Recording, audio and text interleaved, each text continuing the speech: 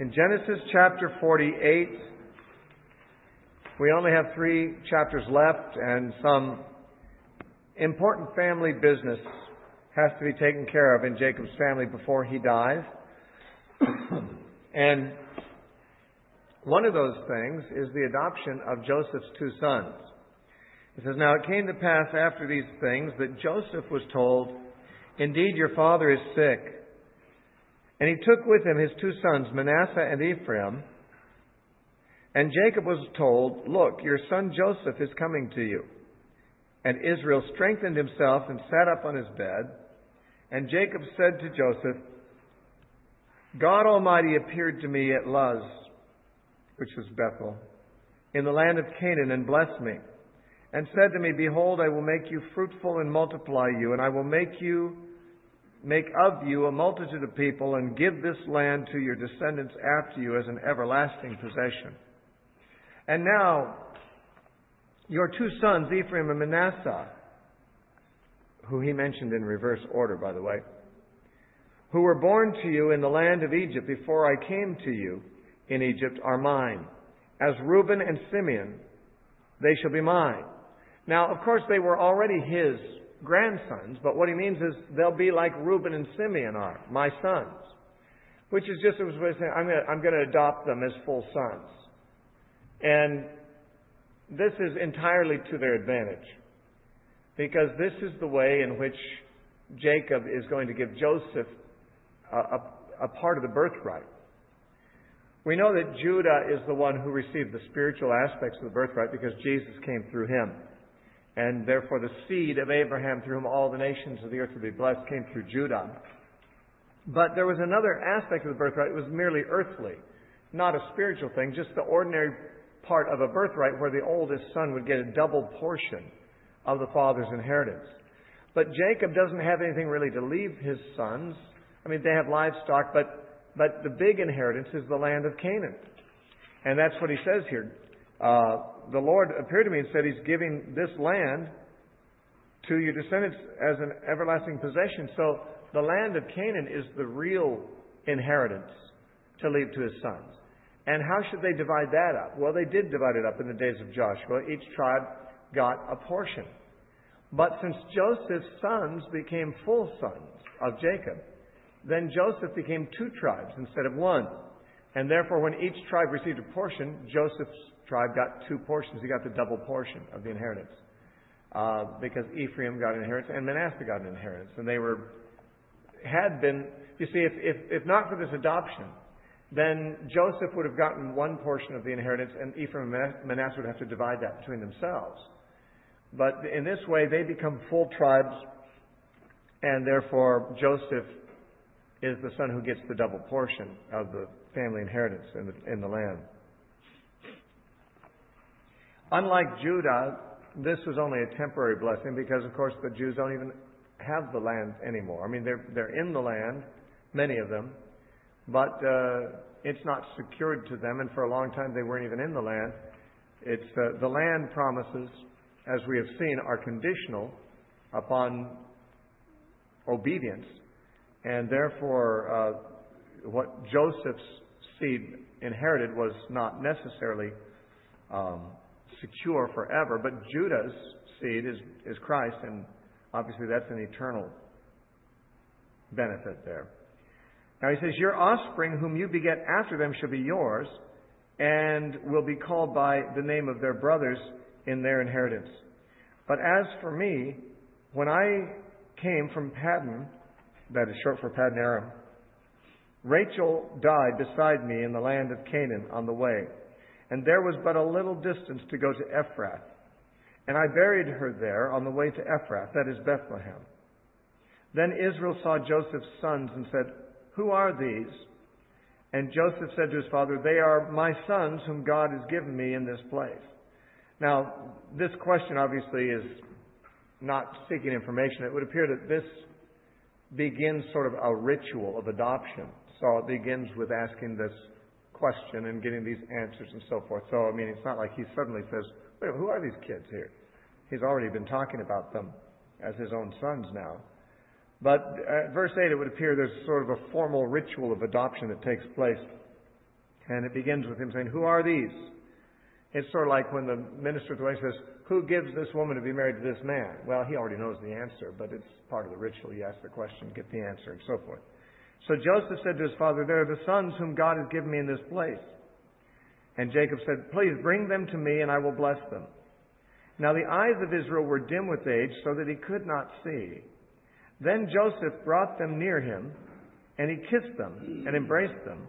And Israel said to Joseph, "I had not thought to see your face, but in fact, God has also shown me your offspring." Probably before he went blind. He's now been 17 years in Egypt, restored with Joseph, and so he probably has gone blind after coming to Egypt. So he did see Joseph and his offspring before going blind. So Joseph brought them from beside his knees, and he bowed down with his face to the earth. And Joseph took them both, Ephraim with his right hand toward Israel's left hand, and Manasseh, the older one, with his left hand toward Israel's right hand, and brought them near. Of course, when you're facing someone, your right hand is opposite their left hand, and so forth. Jacob was going to put his hands on these boys and bless them.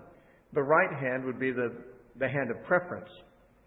And so Joseph brought his sons up and positioned them in such a way that as Jacob put his hands, his right hand would be on Manasseh, the older son, who should receive the preferential blessing.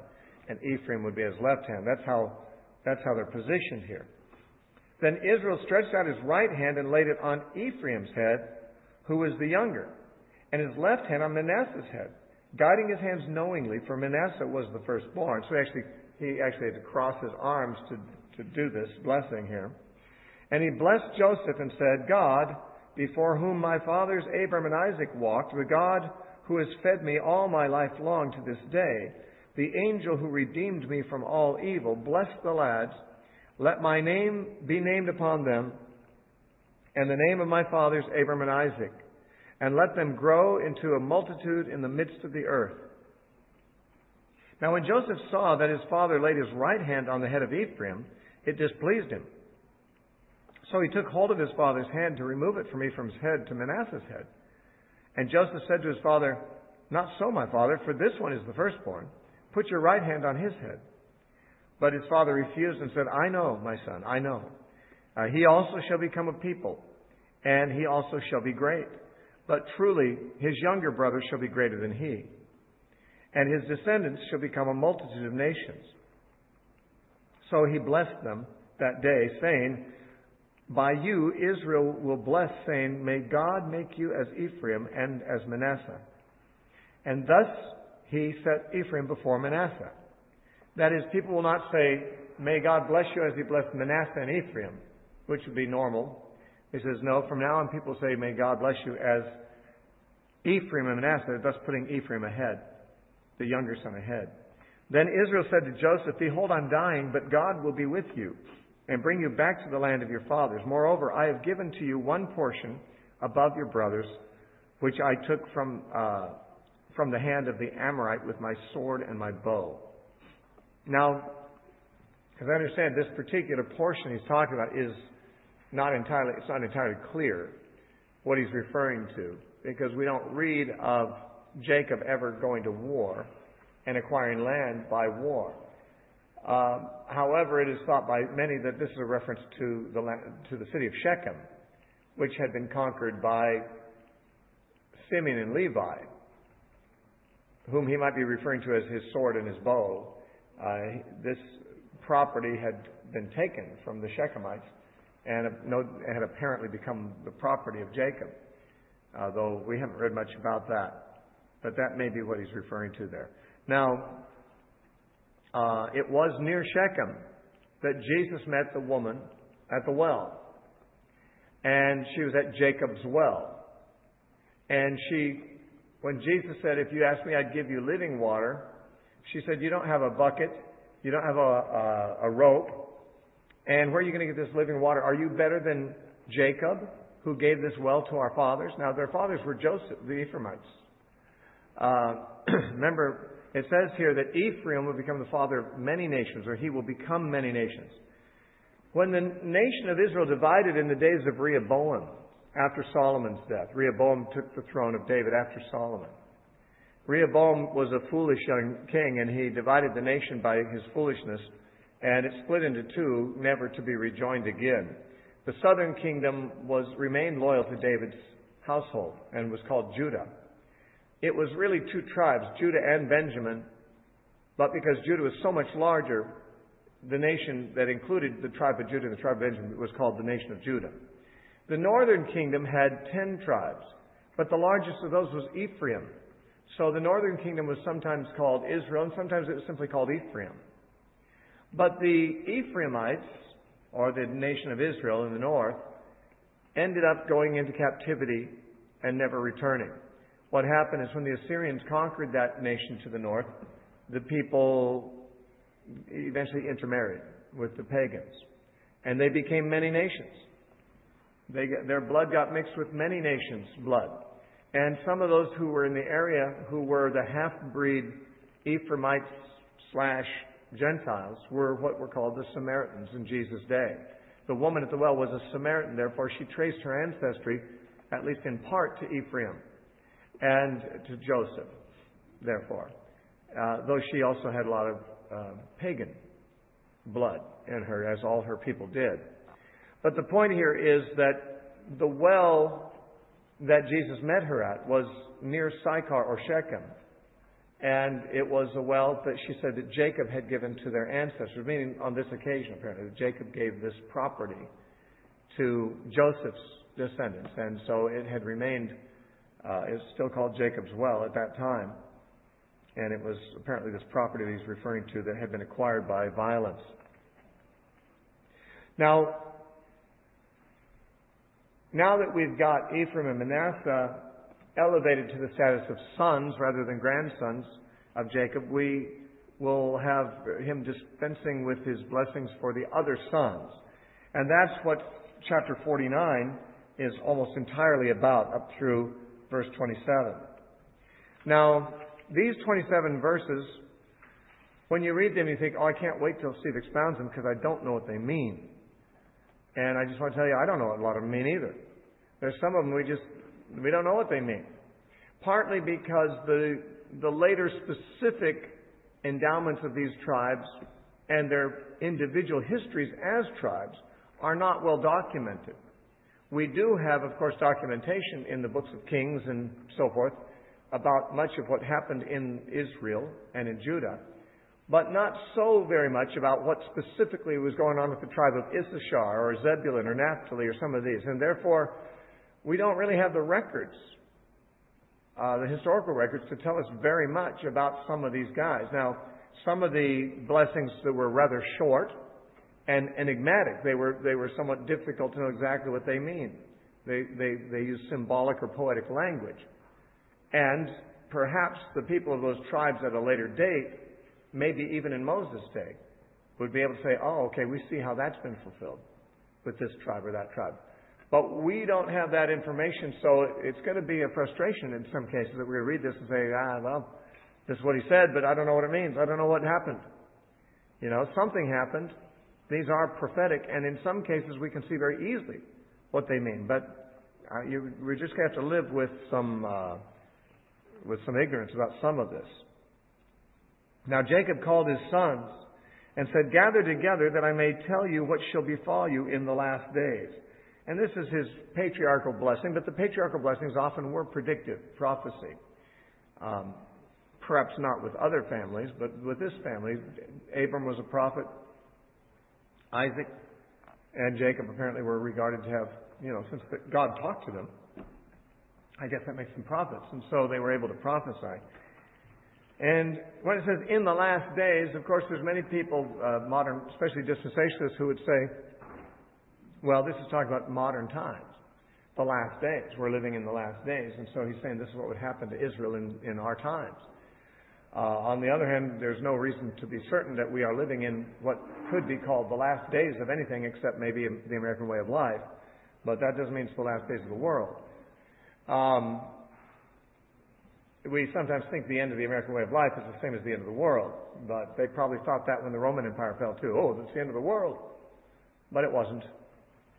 And when England had its great heyday and then it diminished and went down to not much, they thought, some of the English probably thought, oh, it's the end of the world, but it wasn't. When our own society starts going downhill, we begin to think, oh, this must be the end of the world because, well, we are the world. I mean, we're rather provincial. We see like the whole world is us. And it isn't, really. And so, even if we're living in times of decline of our own nation, it doesn't tell us really very much about whether we're living at the end of the world or not. Some things are getting better in some nations. And so, I don't necessarily think we have solid basis for saying we are living in the last days, if by that we mean the end of the world. But here, when he says the last days, to be understood, he means the latter days or times in the future.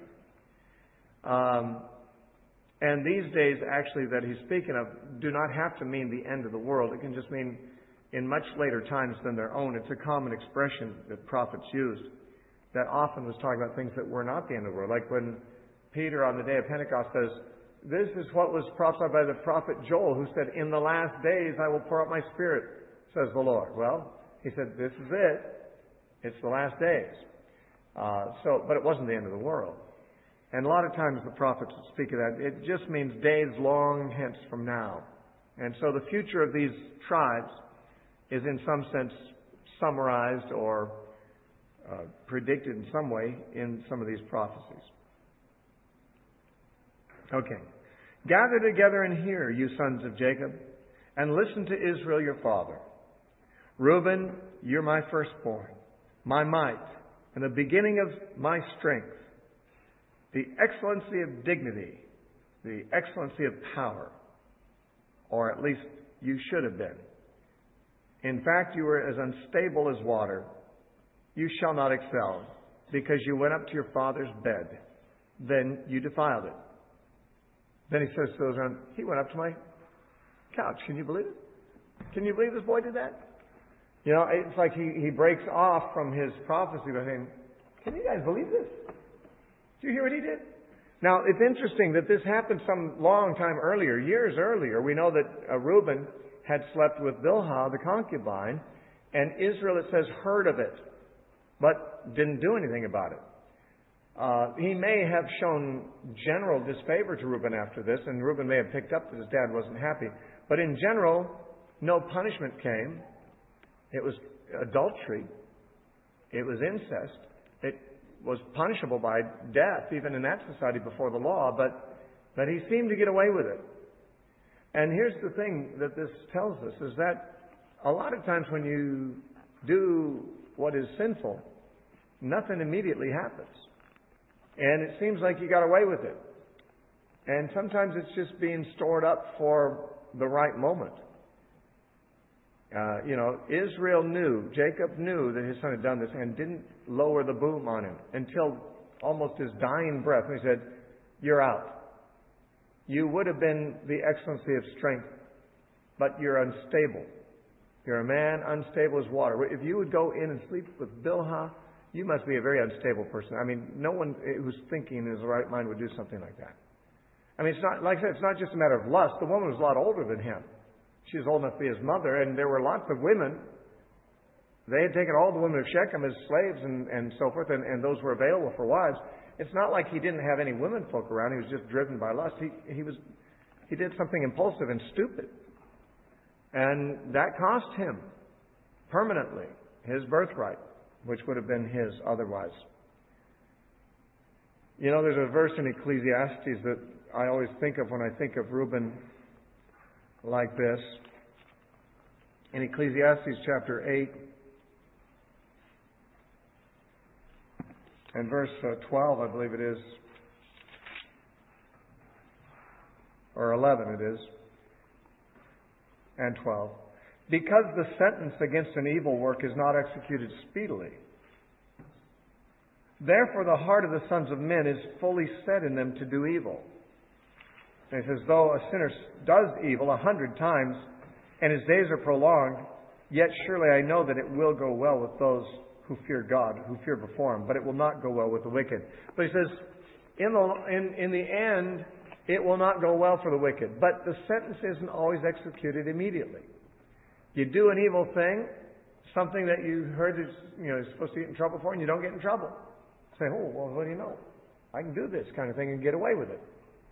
Because the sentence is not executed speedily, it says. Therefore, the hearts of the sons of men is set in them to do evil. They think, well, why not? I was scared the first time I did it. I thought the boom was going to be lowered already. Nothing happened. So I did it again and still nothing happened. And I can live in sin now because there's no consequences.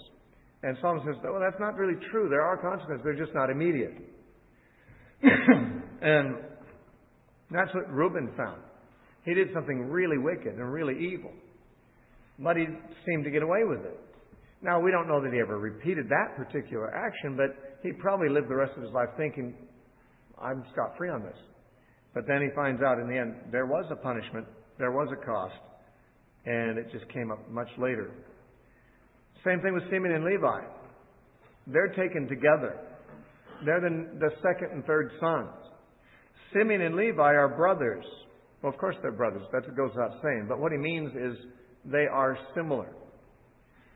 In Hebrew idiom, sometimes being a brother of something means you bear a resemblance to him. As when it says in Proverbs that he that is a slothful man is a brother to him who is a waster. It just means that he's a brother to him and that there's a resemblance, a family resemblance, so to speak, in their behavior. And so when he says Simeon and Levi are brothers, it means more than just that they're siblings, but they are two peas in a pod, we would say. Instruments of cruelty are in their habitation. Let not my soul enter their council. Let not my honor be unified to their assembly. So they're obviously not getting the birthright. For in their anger they slew a man, and in their self-will they hamstrung an ox. Now, hamstrung an ox, usually when you would conquer a nation, in those days, you would hamstring usually their horses. The horses were their military equipment. They were their military vehicles. And to hamstring them means they'd cut the hamstring on the back of the legs so the horses would be crippled and of no use. And when you'd conquer your enemies, you'd hamstring their horses so that they could not rise up and retaliate against you and so forth, because without their horses they couldn't fight. Now, to hamstring an oxen ox would seemingly just be an act of cruelty, just an act of senseless destruction. And it may be figurative. We don't read in the earlier story at Shechem that they hamstrung an ox, or that they did anything like that to the livestock there. But he may be using it figuratively, that they did a deed that is as senselessly cruel as if a man would hamstring an ox. That's very possibly what is meant here. And he curses their anger. There's not a blessing on these guys. This is the patriarchal blessing moment. And he says, cursed be their anger. They obviously are passed over. Now the first three sons then, Reuben, Simeon, and Levi, all disqualified by their own bad conduct for the birthright. That leaves Judah next in line. And it's clear that Jacob acknowledges Judah as the one who receives the birthright. Judah, you are he whom your brothers shall praise. Obviously a play on words, since Judah means praise. Your brothers will praise you. But that also means you're going to have, supremacy. Or your brothers will look up to you. Your hand shall be on the neck of your enemies. Your father's children shall bow down before you. This is the kind of thing that Jacob received the blessing from his father, that his mother's sons would serve him and so forth. So this is clearly a birthright blessing. Judah is a lion's whelp. From the prey, my son, you have gone up. He bows down, he lies down as a lion. And as a lion, who shall rouse him? Now, it's not clear exactly what this imagery means. There's similar animal imagery in some of these other blessings, and it's not always obvious what it means. But certainly a lion in those days, as now, was considered to be a very regal animal, a very stately animal, an animal that didn't really have any natural enemies. One that could just strut around, lie down at leisure, get up and do what it wants to do, because no one really attacks lions. Now, of course, that's not entirely true, because there are some kinds of wild animals that do occasionally attack lions. Hyenas do. Cape hunting dogs in South Africa do. But for the most part, lions are invulnerable. They're unafraid of anything. Almost everything, even elephants, will leave them alone. And so maybe he's simply saying that, like a lion, he's got this regal dignity, and people will respect him. Then he says something very important in verse 10. The scepter shall not depart from Judah. Now, a scepter is, an ornate rod that, in the hand of a king, represents his royal status. In some countries that still have kings, even if the kings are mere figureheads, they have their scepter. They keep it in a safe, in a vault somewhere, because the ownership of the scepter represents the right to be the king or the queen. And so it's a symbolic item, a possession which a king possesses, and if he's got it, it's like having those teraphim in Laban's house. You're in charge if you have the scepter. And it says, the scepter shall not depart from Judah, nor a lawgiver from between his feet. Between his feet refers to his offspring, his children that come from him, until Shiloh comes. And to him shall the obedience of the people be. Now, this is generally recognized as a prophecy about the Messiah. And I believe it is properly seen that way. The Messiah came from Judah. And this is hinted at here. He says that the scepter is not going to depart from Judah until Shiloh comes. Now, Shiloh means him to whom it rightly belongs. That's what most scholars believe that the word Shiloh means. The rightful owner, in other words. Shiloh means the rightful owner, the one to whom it belongs. So the scepter of rulership in Israel is going to be invested in the tribe of Judah, and it will remain there until the ultimate ruler comes, the one to whom the scepter belongs, the Messiah. And to him the people will gather. To him will be the gathering, or the obedience of the people. The King James says the gathering. The New King James says the obedience of the people. The point is, when Shiloh comes, people will obey him. He's the Lord. He is Jesus. He's the one to whom the scepter belongs. He's the one to whom all authority in heaven and earth has been given. And therefore, there is a reference here to that. Now, I would point out to you that the word until functions here as it does in some other places that are important to note. I noticed it in an earlier passage in Genesis. I don't remember now where it was, but I almost made comment about it then. But I'll make comment about it now. This does not mean that the scepter will be in the tribe of Judah until Shiloh comes, then it'll go to some other tribe. It means until the ultimate king of Judah comes. And of course the scepter will remain with Judah then. But the until doesn't mean this is a duration that will come to an end at this point. It means that there is an end anticipated. And until that is brought about, the scepter is going to remain in the family, and it'll continue to remain in the family when that end is there. But the end is sort of the stop point of the vision. And until that point, and the reason I bring this up is because there's verses in the New Testament that people, I think, misunderstand that use the word until that way also.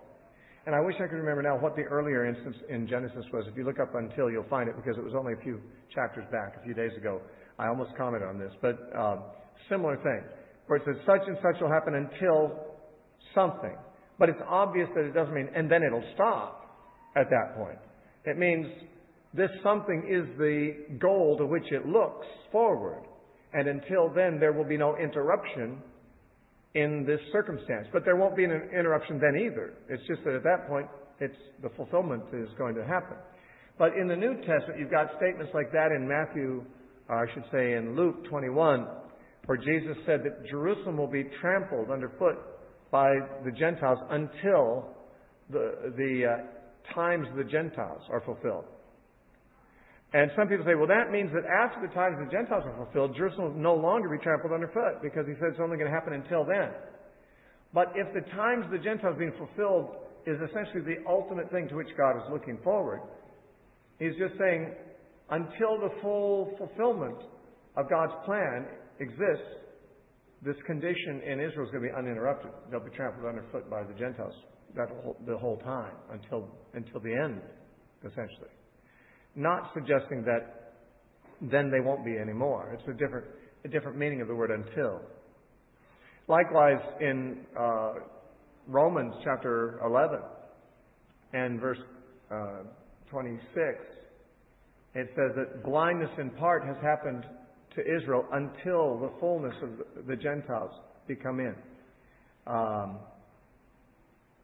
So the times of the Gentiles, I may have quoted it wrong in Luke 20. In Luke 21, he says that until the times of the Gentiles are fulfilled. I don't know if I quoted it that way or otherwise. But people say, well, see, blindness in part has happened to Israel only until the fullness of the Gentiles come in, and then they expect something else to happen. But the fullness of the Gentiles coming in is the fullness of God's plan, the fulfillment of all the promises. Until God's purposes have been completely fulfilled, this blindness will continue to be part of the phenomenon. Part of Israel is going to be blinded all the way through. But it's not suggesting something will change after that. As when it says, the scepter will not depart from Judah until Shiloh comes, it doesn't mean, but then it will. Because that would then be suggesting the Messiah will not be of the tribe of Judah. When Shiloh comes, he'll take it from the tribe of Judah and he'll have it instead of them. But it's not mean that. It means Shiloh is coming. The one who really deserves the scepter, he is coming.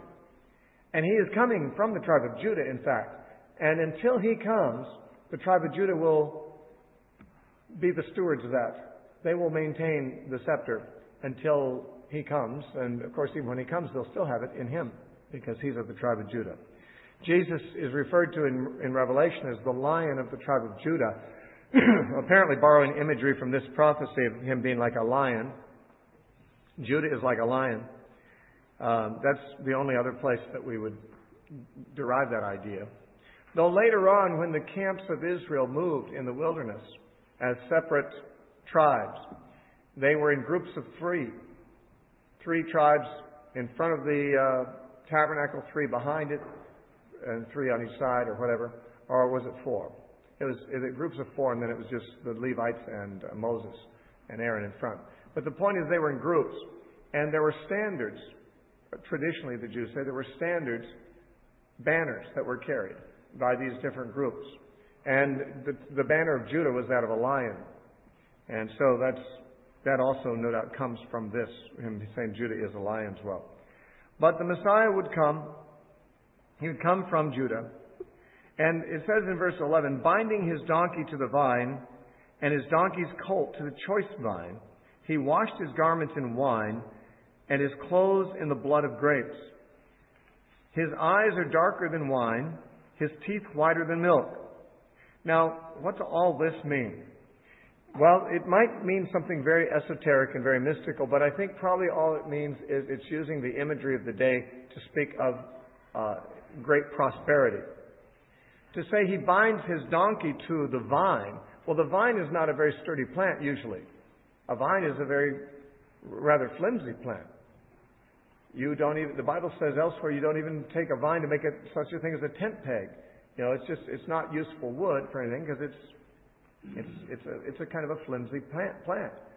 And a donkey is a strong animal. You want to bind it to something stable, a tree or something. But he says that Judah will be able to bind his donkey to a vine, which suggests that his vines will be hardy. His vines will be large and strong enough to bind a donkey to, which you normally would not. And this is probably not literal. It's just saying that he's going to have strong, healthy vineyards. His teeth will be white with milk. His eyes dark with wine. He'll have a lot of milk, a lot of cows, in other words, a lot of livestock, and a lot of wine, which are simply the emblems of prosperity to an agrarian people. And so he gives Judah the rulership over his brothers, and he also bequeaths him prosperity, and he also predicts the coming of the Messiah. These are part of the blessing given to Judah. Zebulun, by contrast, in verse 13, gets a short shrift. Zebulun shall dwell by the haven of the sea. He shall become a haven for ships, and his border shall adjoin Sidon. Now, as I understand it, Zebulun didn't receive property that was adjacent with the Mediterranean Sea. I'm not looking at the map right now, but I guess I could. But I believe that Zebulun did border against the Sea of Galilee. Let me see if I've got a map that gives those tribal boundaries. I guess this one does not give them. Some of you may have them. But we do know that Zebulun and Naphtali both were the region where Jesus began his ministry. Because there is a prophecy about that in Isaiah chapter 9, verse 1. In the land of Zebulun and Naphtali, it says, those who sat in darkness have seen a great light. And then Matthew quotes that in Matthew chapter 4 and applies that to Jesus' ministry in those regions. So up around the Sea of Galilee is no doubt where we're talking about here. And Zebulun shall dwell by the haven of the sea. He shall become a haven for ships, and his border shall adjoin Sidon. Not much information there. Issachar is a strong donkey lying down between two burdens. He saw that the rest was good and that the land was pleasant. He bowed his shoulder to bear a burden, and he became a band of slaves. Not much known about the exact fulfillment of this. Apparently he became contented in his inheritance eventually, and so contented that he let down his guard, and he became a band of slaves. That certainly did happen eventually to the whole northern tribes, which included Zebulun and Issachar and those people in the days of the Assyrian invasion. And it may look forward that far, or it may not. It may look forward to one of those cycles in the book of Judges where, enemies came in and they captured and suppressed and oppressed Israel. There's so many situations that could end up being the fulfillment of this. It's just hard to nail any of them down. Verse 16, Dan shall judge his people as one of the tribes of Israel. Dan, the name Dan means judging, so there's a play on words there. It says, Dan shall be a serpent by the way, a viper by the path, that bites the horse's heels, and so that its rider shall fall backward. And then he says, I have waited for your salvation, O Yahweh.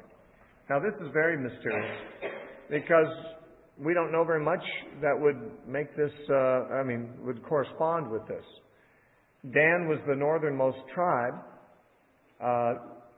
Samson was from the tribe of Dan, and some people think that he might be a fulfillment. It says, Dan shall judge his brethren, or judge his people. Well, Samson was a judge, and he was from the tribe of Dan. But he was only one of many judges, and most of the judges were not. But maybe that was the tribe of Dan's one claim to fame, is having that one famous guy who was a judge. But when it says that he'll be like a viper, a serpent that bites the horse's heels and the rider falls backward, this obviously is referring to some kind of treachery or some kind of ambush tactics that does some harm to his enemies, but we don't really know exactly what's involved with that because the details are not known to us. He says, I have waited for your salvation, O Lord. Now, actually, some, especially dispensationalists, have said that the reason that Jacob breaks off at this point and says something like this, I've waited for your salvation, O Lord, is because as he was focusing on the future of the tribe of Dan, that Jacob realized that the Antichrist will come from Dan. And therefore, in despair, Jacob cries out, Oh Lord, I've waited for your salvation. Now, it's pretty far-fetched, but you'll hear it a lot of places. And actually, one of the church fathers said that the Antichrist will come from the tribe of Dan. I forget if it's Tertullian or another. One of the church fathers said so. In fact, they said that that's why in Revelation chapter 7, when the 144,000 are listed, and there's 12,000 from each of the 12 tribes in their name, that the tribe of Dan is omitted. They say, you see, there won't be 12,000 from the tribe of Dan because the Antichrist comes from Dan. Well, the problem with all of this is that there's no place in the Bible that associates the Antichrist with the tribe of Dan. In fact, there's not very many places in the Bible that even speak about Antichrist. But the places that do not tell us anything about tribal associations. And so to suggest the Antichrist is going to come from Dan is 100% speculation without any shred of biblical, data to base it on.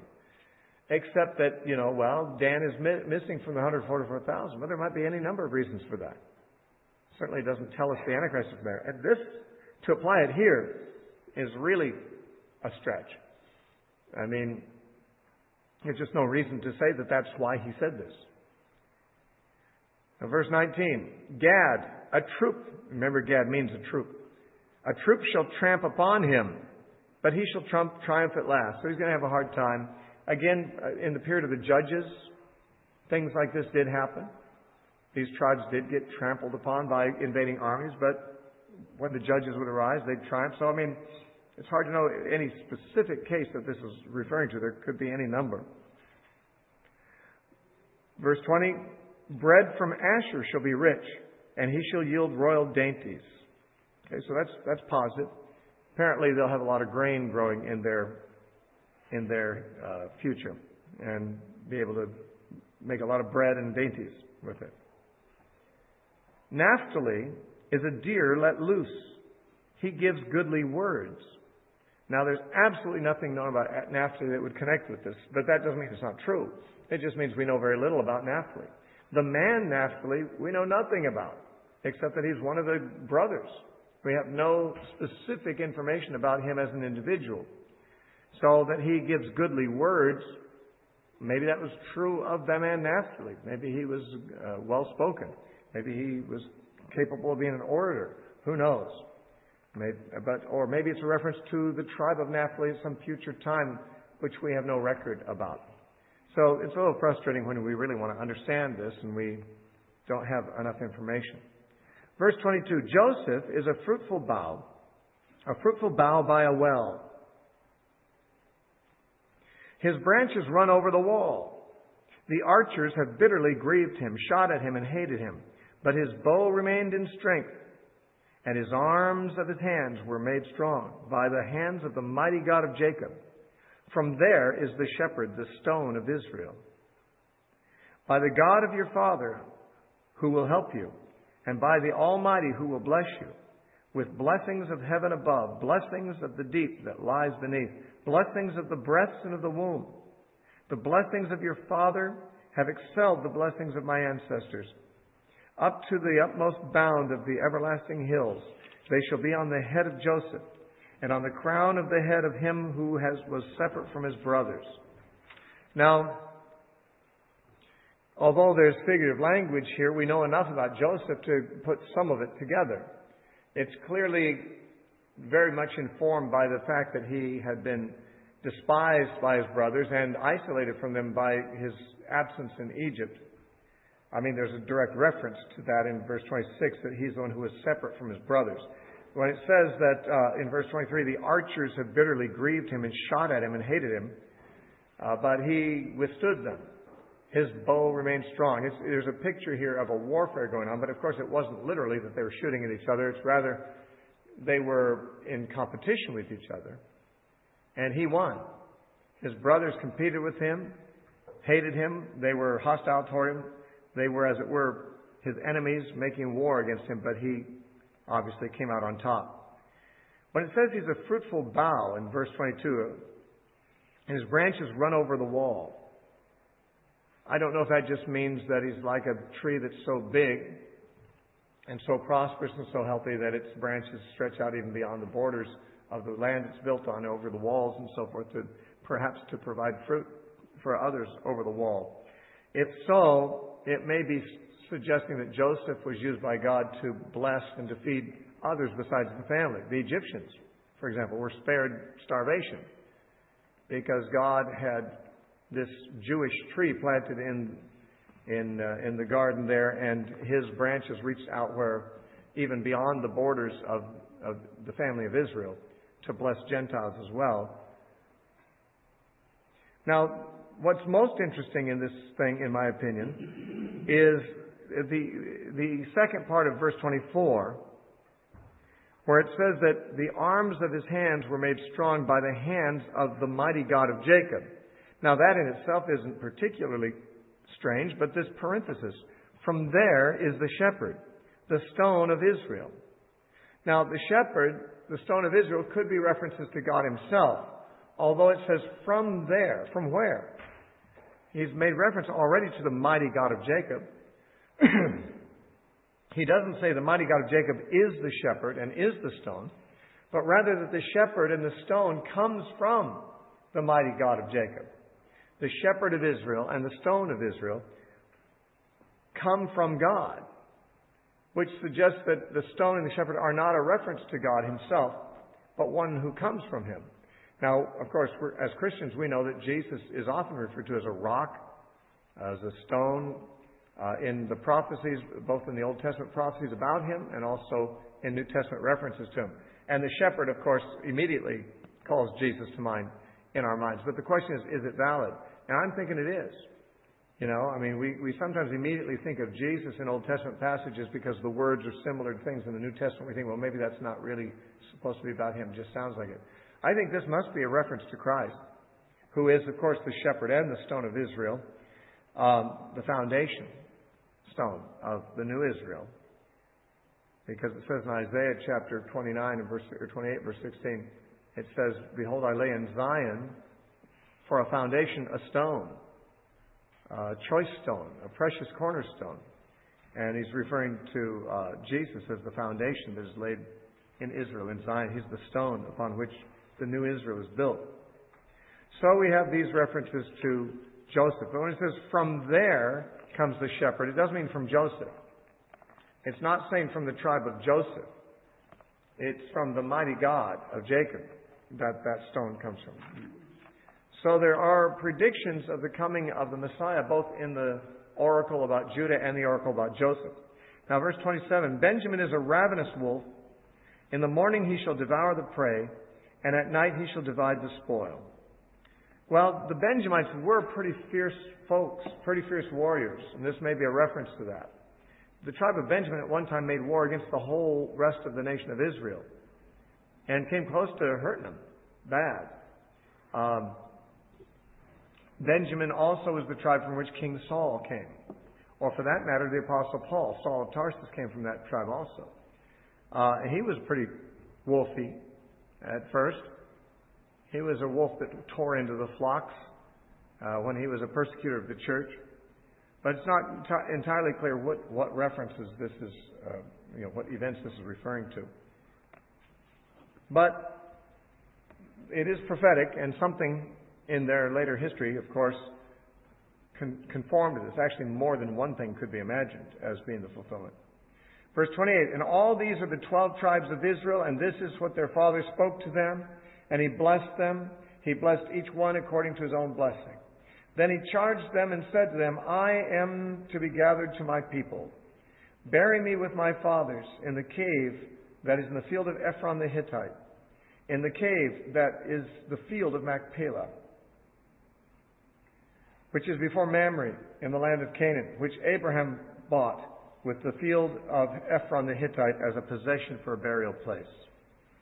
There they buried Abraham and Sarah, his wife. There they buried Isaac and Rebekah, his wife. And there I buried Leah. I don't think we'd been told previously that Leah had been buried there, but that had happened in the meantime. The field and the cave that is there were purchased from the sons of Heth. And when Jacob had finished commanding his sons, he drew up his feet into his bed and breathed his last and was gathered to his people. Now see, this makes it very clear that gathered to his people doesn't mean brought into the same grave, because he didn't, he eventually got gathered there, but this just means he gathered into the realm of the dead where his ancestors before him had gone. So chapter 50, we quickly wind up the story. Then Joseph fell on his father's face and wept over him and kissed him. And Joseph commanded his servants, the physicians, to embalm his father, so the physicians embalmed Israel.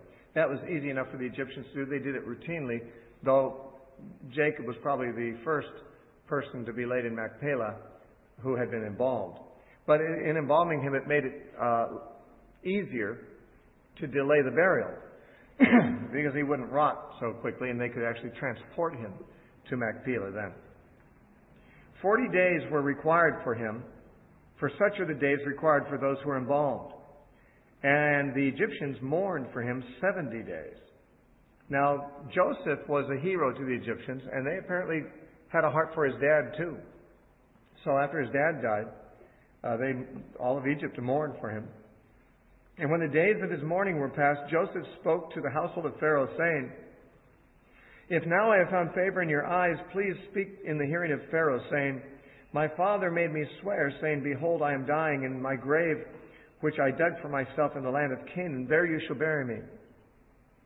Now therefore, please, let me go up and bury my father, and I will come back." And Pharaoh said, "Go up and bury your father, as he made you swear."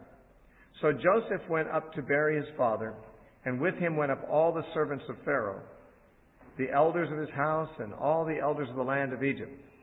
So this was quite an important entourage, really, going up there to bury Jacob. I mean, the most important people, probably everyone except Pharaoh himself, went to the funeral, as well as all the house of Joseph, his brothers, and his father's house. Only their little ones, their flocks and their herds, they left in the land of Goshen. And there went up with him both chariots and horsemen, and it was a very great gathering. Then they came to the threshing floor of Atad, which is beyond the Jordan, and they mourned there with a great and very solemn lamentation. He observed 7 days of mourning for his father, and when the inhabitants of the land, the Canaanites, saw the mourning at the threshing floor of Atad, they said, "This is a grievous mourning of the Egyptians." Therefore, its name was called Abel Mizraim, which is beyond the Jordan. Now, Abel Mizraim means the mourning of the Egyptians. Mizraim is the name for Egypt in the Bible. One of the sons of Ham was Mizraim, and that's where the Egyptians came from. So his sons did for him just as he had commanded them. For his sons carried him to the land of Canaan and buried him in the cave of the field of Machpelah before Mamre, which Abraham bought with the field from Ephron the Hittite as a property for a burial place. And after he had buried his father, Joseph returned to Egypt, he and his brothers and all who went up with him to bury his father. Now, of course, the brothers are not sure what's going to happen to them next. As long as their father was alive, it's obvious Joseph would never retaliate against them and bring grief upon his father. But now that the father is dead, who knows what Joseph may do to them. After all, they did do him some serious harm. They did, kind of deprive him of what might have been thought otherwise was the best years of his life. But and remember, Esau, wanting to kill Jacob, said, "I'll wait till my father's dead." They don't want to hurt the dad's heart, but he's gone. So now I can do what I want to do. And so the brothers thought maybe that's where Joseph is at. And when Joseph's brothers saw that their father was dead, they said, "Perhaps Joseph will hate us and may actually repay us for the evil which we did to him." So they sent messengers to Joseph saying, "Before your father died, he commanded, saying, Thus you shall say to Joseph, I beg you, please forgive the trespass of your brothers and their sin, for they did evil to you. Now please forgive the trespass of the servants of God your father, of the God of your father." And Joseph wept when they spoke to him this way. He wept because he realized that his brothers were behind this message and that they had not yet realized that his forgiveness was genuine. Then his brothers also went and fell down before his face, and they said, "Behold, we are your servants." Joseph said to them, "Do not be afraid, for am I in the place of God? But as for you, you meant evil against me, but God meant it for good, in order to bring it about as it is this day, to save many people alive. Now therefore, do not be afraid. I will provide for you and your little ones." And he comforted them and spoke kindly to them. Verse 20, almost the last verse in Genesis, is perhaps the theme verse of the story of Joseph's life. That there were those who meant to do him harm, but God was on his side and everything he did prospered. God meant it for good, and it was actually for the good of the brothers too. Even those who intended harm were benefited. God took this evil deed of his brothers and got such a great return of good out of it. And, just think what he could do if you do the right thing. And this is not an argument for doing bad things because God can turn bad into good. But rather, it just shows how versatile God is. No doubt, it says in James, the wrath of man does not work the righteousness of God. That is to say, ordinarily that's not what God wants to do. He doesn't want to use the wrath of man to bring about His righteous purposes. But it says in the Psalms, He makes even the wrath of man to praise Him. Even though the wrath of man is not God's instrument of choice to bring about His righteous purposes, He can do it even then. If God can take that which is meant for evil and make good out of it, how much more can He do with that which is done obediently to Him and done by righteous people who are seeking to serve Him? But the point here is that even those who seek to thwart God's will are unable to do so. That God brings about His purposes despite all the evil done to us. And we see that especially also in the life of Jesus, where those who crucified Him were certainly doing a very evil thing. But in the act of crucifying Him, they brought about the salvation of the world inadvertently. They incurred guilt in their own actions, but God used it for good too.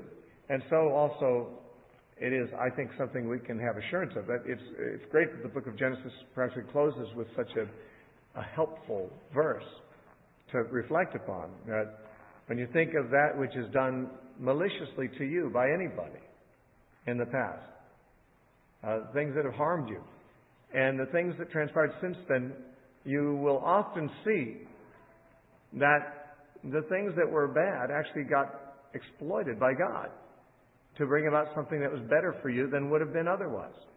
And that doesn't excuse the persons who did the evil. It does not say here that God meant for the brothers to do this evil. It says the brothers meant to do evil. But God meant to exploit what they were doing and make something good come of it.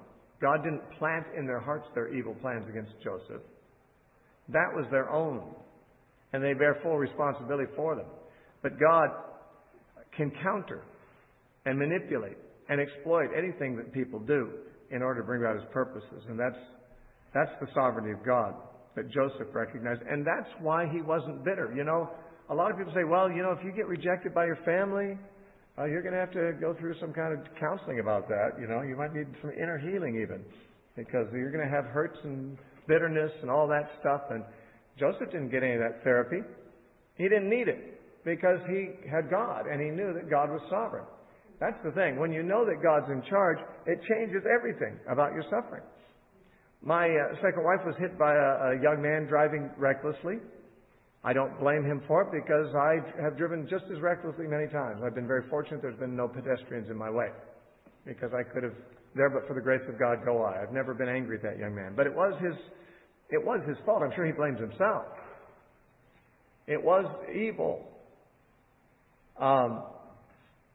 But I just saw the sovereignty of God in it. I mean, I didn't want to lose my wife. We had a great marriage, and it was a new one too. But I just thought, well, God's in charge. God's sovereign. And, God can use this for good. But the thing is, people say that when you suffer a loss or you suffer, bereavement or you suffer betrayal, that you go through stages of grieving over it. And that you have to go through, denial and anger turned inward, anger turned outward, and all these steps. 5 steps, they say, of grieving. And they say everyone goes through that. I didn't. I didn't go through denial. I never did deny her death. It was painful, but I just didn't have any interest in denying what was true. Nor did I get angry at me or at God or anyone else. And I didn't go through any of those steps of grieving, and the reason is because I believe in the sovereignty of God. People who do not know God do experience grief differently. And betrayal and so forth. They get bitter. They get angry. They get depressed or whatever. But see, Paul said in 1 Thessalonians chapter 4, he said, I don't want you to be ignorant, brethren, concerning those who have fallen asleep. That means your friends who have died in Christ. Lest you should grieve as others who have no hope. You see, Christians do grieve, but they don't grieve like others. The problem with people who predict how you're supposed to go through grief is that these are therapists who derive all their theories from their patients. And their patients are, by definition, people who are not handling things very well on their own. And when people don't handle things on their own with God well, then they do go through certain patterns. The psyche goes through those things, trying to protect itself and trying to recover from, something that's left them reeling from a broadside of tragedy in their life.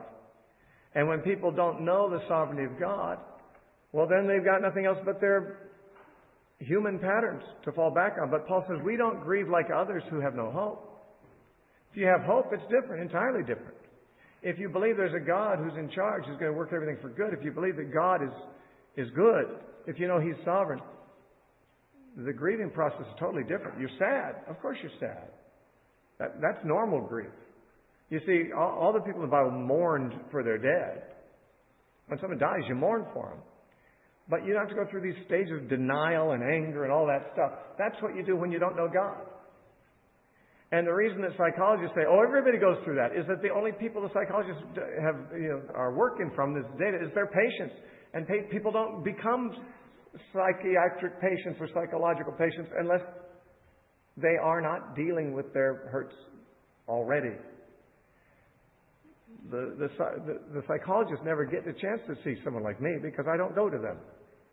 And therefore, I'm not in their data bank. And so they think I'm abnormal. But it's just normal to trust God. Joseph, think of the anger he could have had toward Potiphar's wife. And the vengeance he could have brought upon her and Potiphar if he wanted to. Or on that butler who forgot him for 2 years. Or on his brothers. That he just saw, God's been in all this. God meant it for good. So why should I be angry? He didn't need to go through inner healing or therapy or, recovery or anything. You got God. You don't need all those human things to fix it for you. And that's true, not just of Joseph. And not just in my own case that I know, but I know the testimonies of many Christians throughout history who have had the same experience. It's normal. It's normal for someone who knows the sovereignty of God to go differently through life's hard times. So Joseph dwelt in Egypt, he and his father's household, and Joseph lived 110 years. Joseph saw Ephraim's children to the 3rd generation. The children of Machir, the son of Manasseh, were also brought up on Joseph's knees. And Joseph said to his brethren, I'm dying. We're skipping now to the end of his life.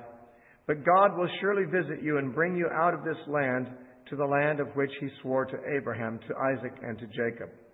Then Joseph took an oath from the children of Israel, saying, God will surely visit you, and you shall carry up my bones from here.